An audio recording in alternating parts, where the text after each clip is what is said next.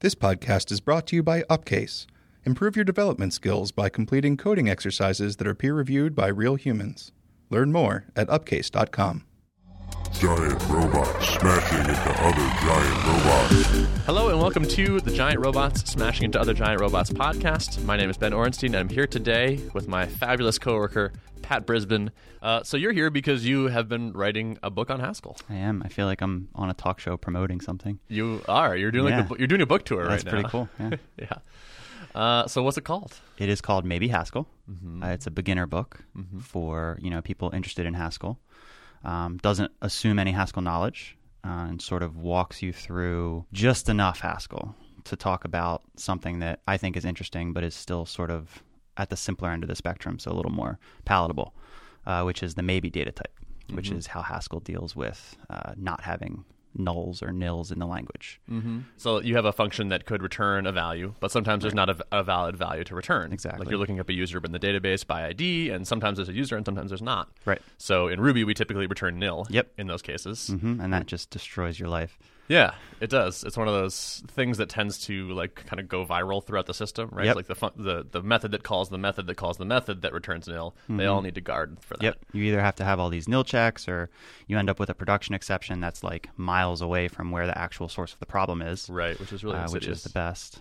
So Haskell's solution, not having a nil to sort of take the easy way out, is to change the return type of such an expression. So instead of find user returning a user, it actually returns a maybe user. And a maybe user can either be just the user or it can be nothing. And at first it kind of sounds like nothing is the same thing as nil, so like what's the big deal? But it's actually not a lot more powerful than that. You can see in the type system that this function returns a maybe value. So you know that there's a chance that that user might not be there, and you're forced to handle both cases, either the just user or the nothing. Right. That's the first benefit, is you can't forget. Right, because it's easy to forget or not even know in the first place. Like, oh, this thing can return a nil sometimes. I have to handle this. Exactly. And then the flip side of that is that when you have expressions or values that aren't of type maybe, that are type user, you can be 100% confident that it's there. And you don't have to worry about exceptions from trying to access it when it's not really there. Yeah, and then the nice thing that you sort of get to when you have this data type is that you have functions in the system that operate on the value of user. Yep. And they don't care that the fact that sometimes it's not going to be there. Like you can sort of shield them from this reality. And then you can have the functions that need to care about this can care. Yep. And then you have sort of convenient higher level abstractions to make it very easy to take functions that operate on users and sort of promote them into functions that operate on maybe users. And that's one of the first things I talk about called functor, which is, one of those scary category theory things that is actually not terribly complicated and just makes your life a lot better. Yeah, so I really like this approach overall. It was interesting because you took this idea, and with this idea, it lets you bump into a handful of interesting things in Haskell. But it wasn't like, here's a book to teach you all of Haskell. Right. It was like, here are the rudiments, and then we're going to explore this kind of interesting area of the language that will kind of let us almost accidentally bump into these interesting ideas. Yeah, that was definitely the idea, because if you aim to write a book to teach someone all of Haskell, first of all, I don't feel qualified to do it. And secondly, it's going to be a huge book. And a lot of people sort of drop out as they get into it, because it's a very deep topic, which is why I like it. And I wanted to provide something that would get people hooked. So sort of go beyond the level of, clever tweets, but not so far as in you have to invest a whole lot of time. Yeah, it's kind of a nice happy medium because the book is pretty approachable. It's like 70 pages or something like that. Yeah, it's definitely short. Yeah, so I mean, I'm almost done reading it for the second time because I've been reviewing it. And so it's nice to have something that you feel is digestible. Yes. It's interesting. So I've seen this a lot in Vim, which is certain things in programming, or I guess every in the world, have this sort of myth of being very complicated or hard to learn. And sometimes that's true, but they tend to get blown out of proportion. Yeah. So people, I found that with Vim, over exaggerate how hard it is to learn. Yeah. And I think a similar thing happens to Haskell. Yeah, I would definitely agree. I mean, for the longest time, it was created by and worked on by academics doing programming language theory. So most of the literature out there sort of had that paper academic feel to it. And there really wasn't any interest in making it a popular language, which I think is great because they could make decisions that resulted in what we have today, which is a very principled and safe language that didn't take any shortcuts, which I think is awesome. But that did kind of, at least partially lead to a language that people are sort of afraid of. Mm-hmm. And they kind of put it on this pedestal that it's, it is deep, which is great.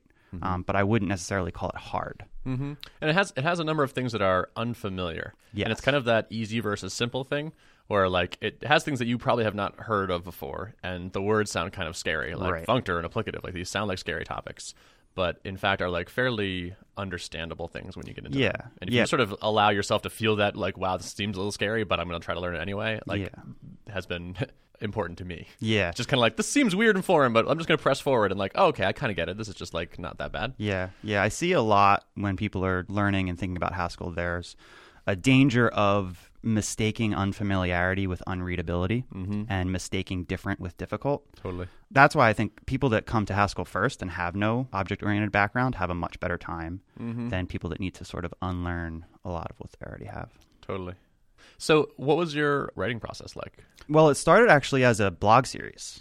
I wrote maybe 5 articles focused around maybe and submitted them as a PR to the blog. And I think it was Caleb probably who has been sort of trying to jumpstart or re-jumpstart our book area, asked me if I would do it as a book. So I said sure. So I had a lot of material already ready. I just had to convert it into paperback format, which is the tool that we use to author the various formats.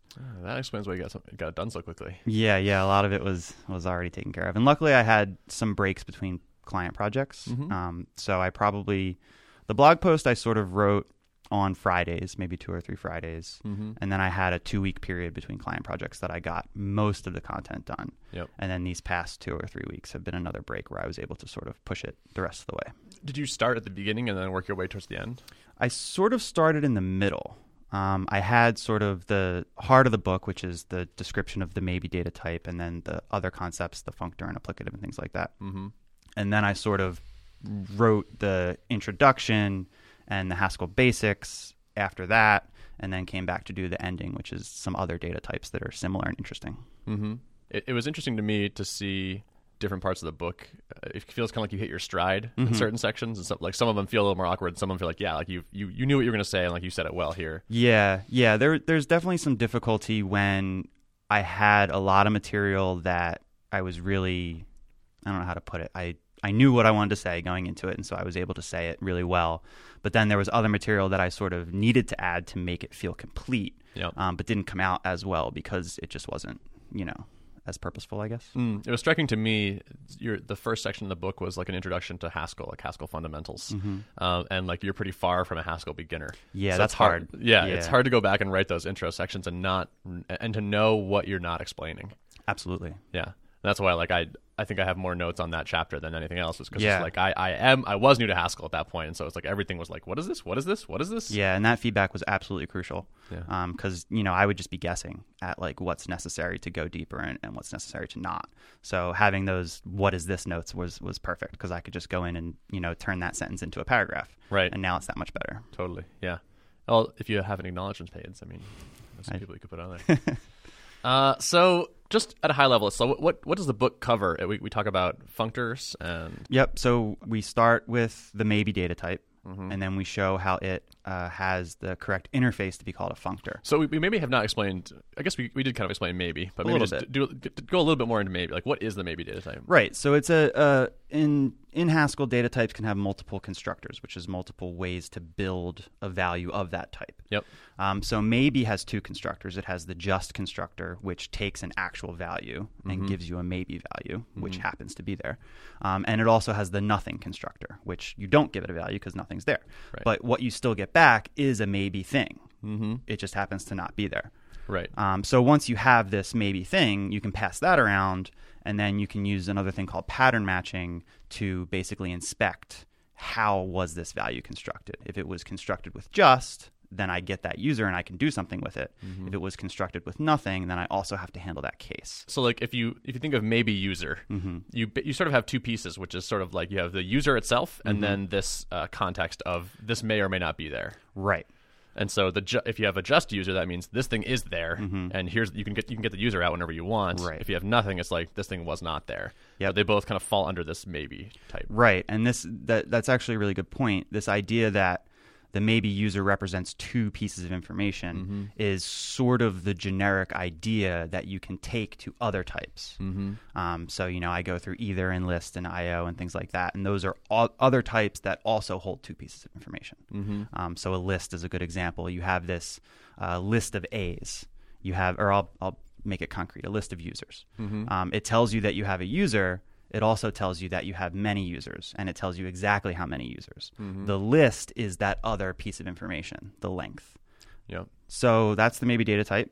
And then we talk about how it's a functor, which are things that you can map over.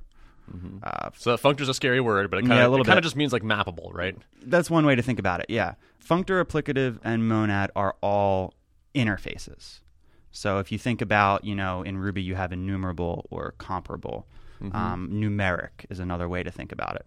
So multiple types can be numbers, integers, rationals, floats, they can all be numbers. Multiple types can be functors. Right. Lists can be functors, maybe can be functors, things like that. So it basically says to be a functor, I have to implement a certain function with a certain type signature. Yep. And then obey these certain laws to behave well. Exactly. And then I can say I'm a functor, and anything that expects a functor can use me in that way. Exactly. Cool. So it's kind of like normal programming interfaces or protocols or things like that. Exactly. Gotcha. And applicative and monad are also just the same thing. It's the same type of construct. Right. Yes. Yeah. So functor is the simplest. It has a function called fmap, which basically means if I have a function that goes from A to B, how do I make a function that goes from maybe A to maybe B? So that allows you to take these functions in your system that work on users that are actually there, and you just give that function to fmap, and you get back a function that works on maybe users, which is super convenient. And it's nice that it's kind of a beautiful division of working on concrete values and being aware of the fact that the value might not be there. Yeah. Like it lets you keep those separate. Totally like you don't separate. have those checks in your functions that work on users, but you can promote them into a thing that takes a maybe user, but in a sort of separate conceptual space. Right. So Haskell lets you have these types that hold two pieces of information, which is nice. And it also lets you completely separately either operate on that other piece of information or operate on that value itself. So you write functions that can operate on users, and you write a function called fmap that knows how to deal with this other piece of information, whether it's there or not. And then you put those two together to actually operate on a maybe value. Okay. And then applicative? Applicative has an interface? Also an interface, yep. So it's a set of behaviors that a type needs to have in order to be able to say that it's an applicative. It's related to functors. The category term is actually applicative functor. So with a functor, you've got a maybe user. With applicative functors, it means that thing inside can be applied, which means it's a function. So it's a little weird to say, but you might have a maybe, user to string. That user to string function is actually inside of the maybe value. So that construct has, it actually has two functions that you have to implement, but I only talk about one of them in the book, and that's called apply. And that basically just lets you take this maybe function and apply it to a maybe value to get a maybe result. And it's starting to sound a little abstract. It gets a little hand wavy. It's read the book. I think I do a better job there. Yeah. And I mean, it's just one of those things where you need to see a lot of examples and kind of live with it for a while. Yeah. But it's super useful for parsing is one area where it's used a lot, just because it allows you to write expressions that look like there's no maybe there. So if you've got, let's say you've got this user that's made up of a string and an int that represents their name and age. You would normally make a user just by applying this user function to a string and an int, and it gives you back a user. Applicative lets you write an expression that looks almost exactly like that, except it takes as arguments a maybe string and a maybe int, and it gives you back a maybe user. Right. And so if the name and the age are there, you get back a user, but if either are not there, you get back a nothing. Exactly. But the stuff along the way doesn't really need to care about the maybe. Exactly. Yeah. And that, again, is beautiful separation of concerns, because the definition of apply is what worries about the maybe and what handles whether things are there or not. And you just get to write code that shows how to build a user. Totally. I'm imagining that people listening to this that aren't super familiar with Haskell are probably not quite getting this, and that's totally reasonable. Like I spent a lot of time reading the book and understanding it and thinking about it. But it's actually not super complicated when you get into it. Like I thought, like with some good examples and a little bit of time, like it was a very understandable concept. It feels a little weird to hear it for the first time, so don't worry if you're not getting it. But it's a reasonable idea. Yeah, absolutely. Yeah. Do you want to touch on Monad real quick? Yeah, that leads us into Monad, which is usually the first thing people hear because there's like, that terrible joke about mentioning monads and what is a monad and things like that. But when you start with functor and build your way up to applicative, jumping to monad is not that huge of a leap. The only difference with monad is that you can, with applicative, when we built that user from those two maybe values, the maybe name and the maybe age, those sort of the name and the age kind of went into the user together at once. There was no dependency between those two maybe values. Right, between the name and the age. Right. So when you sort of upgrade to a monad, you get this ability to depend on other computations. So you could have a maybe name or something like that, and you can sort of feed it into a function that depends on what that name value is, not only whether or not it's there. So you can get the type safety of if you're missing parts of things, you get a nothing result, but you can also actually check what those parts are when they're there. Which again, it sounds really confusing, but it's not that bad. It's not. It really isn't. So what about in general learning Haskell? So this book was kind of my introduction to Haskell. I have read a bit of Learn You a Haskell as well. Like, where do you see this book, like your stuff falling into the spectrum, and like what order would you? Yeah, I mean, we're brand new. It seems a little bold to want to be people's first Haskell book, but that's kind of where I was aiming it, just to sort of give you a taste of the language, show you some cool things, and motivate you to go actually learn it using some other more complete reference. That actually worked pretty well for me. Like the book was pretty much my first exposure, more or less, and I found myself like supplementing a little bit with Learn You a Haskell here and there. I was like, wow, this applicative thing is really cool. I want to read someone else's description of it, right? And just would go like look at that, and like it kind of helped some things click for me. Yeah, and that's what I've found, at least myself. That's kind of why people sort of talk down of like monad tutorials and things like that as being confusing or weird abstractions. The bottom line is you have to read them all. Like these abstractions are only going to make sense when you look at them from a lot of different directions. Totally. So read mine, see how mine is, but make sure you go read others as well. Yeah, I think it could work as a first Haskell book. I think it actually is a good fit, and it's approachable, right? It's like it's not a long read, and so if you pick up Learn You a Haskell, it's 500 pages or something like that. But this is like you could get this in a day or two. Yeah. Through maybe Haskell, and it's sort of a nice teaser, I guess, in a way. It gives you just enough that's like, wow, this does seem interesting. And that's kind of like when my appreciation for Haskell kicked in, was like after reading your book. Yeah. It's like, okay, I'm starting to get the gist of like why this is cool. Yeah, that's always the hard part when you're really excited about something and you just kind of sound like a lunatic when you're trying to get other people to drink the Kool-Aid. Right. There were some times where I just like crossed out sentences. It was like, just don't do this. Yeah. I know you're excited. Yeah, that's natural though. Let's talk about Haskell at Thoughtbot in general, actually. Yeah, I've been super lucky in that, people at Thoughtbot are excited about it, especially Joe, the CTO, which is always great to have a C-level on board. So we've been doing a lot, and I've been fortunate enough to be a big part of it, which makes me super happy. So there's been a couple things that we've done that I think sort of like let the Haskell kind of sneak in the back door a little bit. Like what were those things? Well, the first thing we did was a reading group. To read Learn You a Haskell for Great Good. And we had reading groups before, I guess, and it sort of, went up and down in popularity. So Joe decided to bring it back with this book. And I thought it went pretty well. We started with I want to say like 8 or 9 people reading the book together through the first few chapters. And by the end of it, I think we were down to like 2 or 3. People sort of dropped off as the material got deeper and deeper. Yeah. But it did plant the seed in a few people. So, we went from 2 to 4 and then 4 to 6 in terms of interest. Yep. And then we started, I think the next thing we did was upcase exercises. Just sort of as a beta internal thing, not released yet.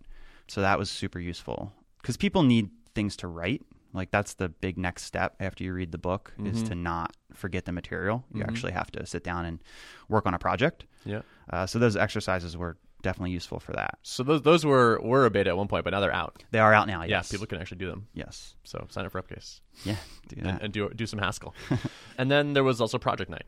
Yeah, well, Project Night's actually the most recent thing. Okay. Before that, we actually shipped some Haskell. Oh, that's right, yeah. Yeah, so we wanted to, evaluate shipping an actual production application for ourselves before looking for client work. Sure.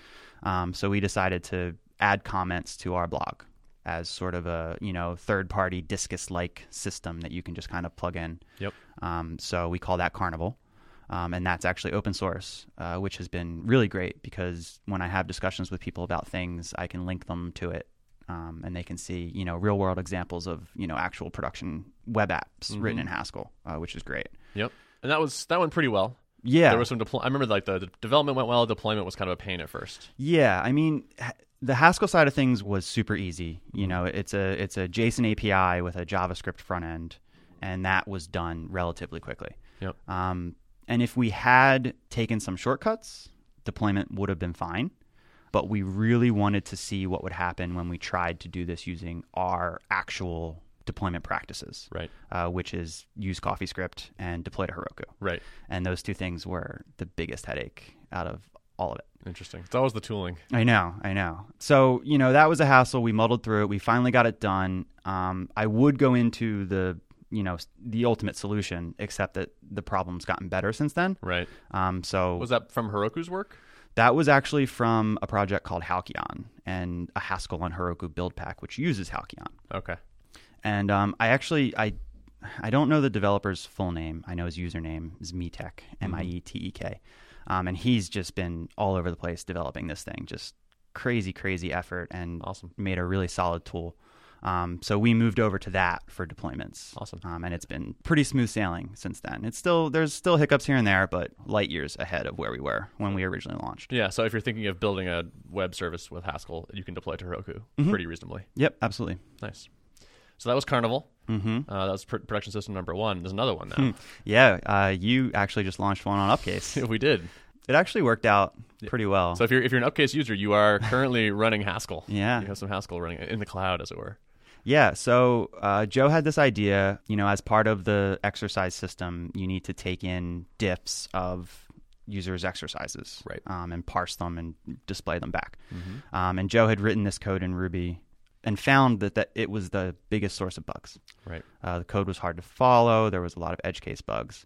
And with parsing being a known good use case for Haskell, he wanted to see if we could extract a small service just to handle diff parsing. Right. Take in the raw text and spit out some structured JSON of what that diff is. Right. And we quickly found out that there was already a library for parsing diffs in Haskell, so we weren't even going to get to write that. But we did wrap it up in a web service, which went very smoothly. And when did you guys launch that? Like 2 days ago. Yeah. So that's out there now. Yeah. So it's live in production. The interesting thing was, so the Ruby version uses about 250 megs of memory, and the Haskell one uses 2. Yeah. And returns in about 5 milliseconds. Yeah. It's really fast. It's kind of awesome that you can write this really crazy high-level safe language, and then it's really fast. Yeah. And resource usage is really reasonable. Absolutely. Yeah, the optimizations that the compiler can do when you're writing pure code is incredible. Yeah, it's pretty awesome.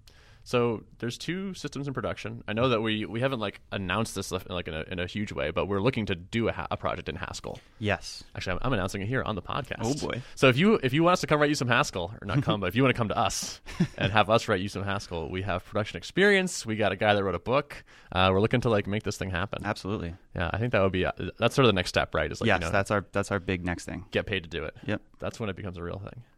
But I think there are a handful of problems that are really good fits for Haskell, right? It's like parsing stuff, for instance, if you need that performance. But it's also sort of a generally useful language, so it almost doesn't even need to be especially No, it definitely tailored. doesn't. I think personally, and I don't speak for the company, but I think personally it's more about finding the right client than it is the right project. Yep. So we need a client that either does not care at all what we build something in, or is actively open and excited to the idea of using, a newer, better, well, it's not a newer language, but a newer idea anyway, using Haskell in production like this, and sees the things that we see in it as the benefits. Yeah, so if that's you or you know someone like that, then get in touch. Email Pat at Thoughtbot. Yep. And we'll take care of you. Absolutely. So you've done some... there's one other thing I think that contributed to the sort of Haskell at Thoughtbot renaissance, which we're enjoying right now, which was Swift. Yes. That contributed a lot. Absolutely, yeah. Once Swift got announced and, the functional ideas in there, I had sort of a whole new batch of people to yell at about Haskell. Our iOS guys are our biggest sort of Haskell enthusiasts. Right, which was interesting to see. Yeah. It was kind of like good luck and good timing. Yeah. That these guys suddenly needed to know about, optional values and things like that. And so it just, there's a fair amount of overlap with Haskell. Yeah, it's been really fun to see Tony and Gordon re-implement Haskell libraries in Swift. Like they have Argo, which is their JSON parsing library that's pretty much directly modeled after ASIN, the Haskell version, and uses applicative functors to handle the parsing. Yep. And that seems to have been well received. I guess the community is a little split on whether they're on board with these sort of further down the functional road ideas. Who cares? Yeah. I'm into it. I vote yes. Yeah, me too. Yeah, so that was a boon there. Yeah. So you've done some Haskell open source stuff yourself. I have. Some Yesod. Is that sort of your biggest amount of batch of contributions, would you say? I would say, yeah. I started using Yesod when it was really early on, when it was like 0.1. The early days were pretty rough because he was not worried about breaking changes. Sure. So having a blog written using early versions of Yesod, every update was craziness. Yesod is a web framework. Yes, probably should say that. Yeah. It's like the Rails of Haskell, basically. There are a couple web frameworks in Haskell. I'm not familiar with any of them other than Yesod, unfortunately. But I do know that Yesod is the sort of bigger, does more things for you version than others. Like Snap would be more like Sinatra, whereas Yesod's more like Rails. Gotcha. And it was super easy to get involved. You know, the developer, Michael Snyman, was always open to, you know, looping people in. And it's like after one PR, he like adds you to the organization. So now I'm, you know, in there with commit access, which is great. That's cool. So it's been really easy to just not only sort of the modularity of Haskell makes it really easy to write libraries on top of Yesod. Like I wrote a Markdown library or a pagination library, things like that. But it's also really easy to just get in and do a little commit here or there to add a function or improve docs or whatever. So I've got a bunch of stuff like that out there. That's cool. That's one of my favorite things actually about smaller language communities is like what we're seeing with the Swift guys is like, there are places for you that there are needs that have not been filled, and you kind of like just port tools over. Like, hey, we had this nice thing in Ruby. Like, I wish I had this over here. We had this nice thing in Haskell. Like, we should just put this in, make this happen in Swift. And also, I feel like your contributions have a greater impact. Yeah. Like percentage wise, it's like, oh, you contribute to like the main web framework in Haskell, and suddenly like it benefits. Yeah, and it's really great to be like, you get to be that person to write the Markdown library. Like you can't do that in Rails now. There's like 37 Markdown libraries already out there. So that's really awesome. On the other hand, though, you have to write the Markdown library. That's true. You know. So yeah. How do you find the library like situation in Haskell in general? I think it's great. I've yet to not be able to find what I need. It's very hard to like, we found that diff parser. I did not expect that to exist, but there it was. It worked well. It was well tested. You know, it didn't support like 2 use cases, so we added that. But you know, other than that, it was pretty much ready to go. Did you guys submit a PR for that? Yep. Kind of thing? Oh, yep. Nice. And the guy was super active. Merged it like within a day. Very cool. Really, really good experience. That's awesome.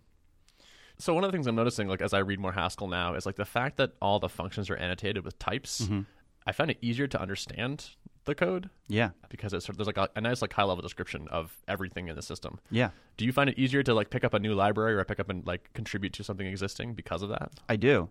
I think that because Haskell's purely functional and functions can't do anything that's not explicit in the type signature, you can totally understand a function just from its type signature. So that's one thing.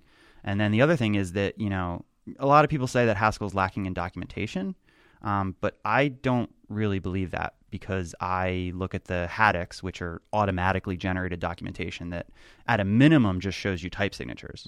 You can also add explanatory comments and things like that.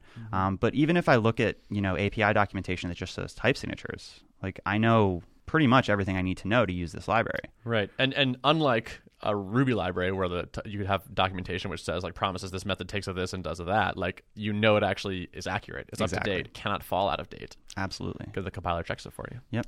Which is kind of beautiful. It's pretty great. I sort of having like that like moment of like, yeah, type systems. Okay, I get it. Yeah. Like have the compiler check things for you instead of you doing it. Yep. Kind of awesome. Cool. Any parting thoughts on Haskell or any of the stuff we talked about? No, I wish I had something profound to say, but come on in, the water's fine. Yeah, really. I mean, personally, I've been really enjoying like reading and writing Haskell lately. So I'm appreciative of that. Yeah, so I think other people should check it out too. Yeah. And it took a little while to learn. Like it does take some effort, but it's doable. It's reasonable. It's approachable, and I'm liking this new sort of vocabulary I have of like ways of thinking about how functional programming works. Yeah. So like I feel like it's going to impact some of my other stuff like Clojure, because it's also a functional language, Yep. and probably even Ruby because it's got some functional bits in there too. Yep. So I recommend it as an exercise for people. If you're looking for a language that's unlike the one you're using now, like if you're a Ruby person, give Haskell a try. Absolutely. It'll blow your mind a little bit. Awesome. So where can people get this book, should they want to? It's pretty easy. Maybehaskell.com. It's hyphenated, so maybe-haskell.com. Okay. Also, as a special gift to you, our wonderful and beautiful and talented and intelligent podcast listeners, we're going to offer you 50% off Pat's book if you'd like to pick it up. There is a special link in the show notes, which if you click it, will apply a discount, and you should totally get the book because it's awesome. So today's show was produced and edited by Tom Obarski. If you'd like to access the show notes for this episode, you can go to giantrobots.fm/137. Thanks for listening.